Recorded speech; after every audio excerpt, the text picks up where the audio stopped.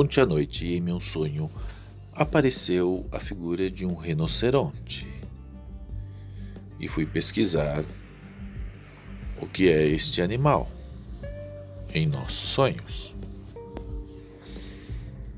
Com passo firme e forte, viaja pelas pradarias, determinação e consistência até chegar ao fim. Sente-se a dureza da sua pele e a suavidade de seu coração.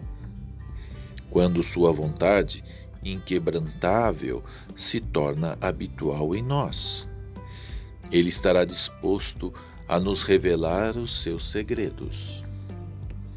O rinoceronte é um aliado forte, robusto e decidido, não importando o que tenha de enfrentar para chegar ao seu objetivo. A pessoa que tem o rinoceronte como aliado é justa, equilibrada, sensata e honesta. Impõe respeito logo de cara, inclusive em razão do seu tamanho.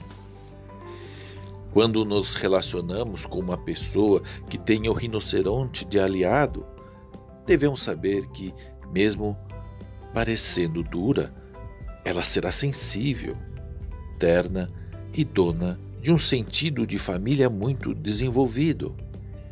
É protetora por excelência e só ataca quando se sente ameaçada ou tem as crias em perigo.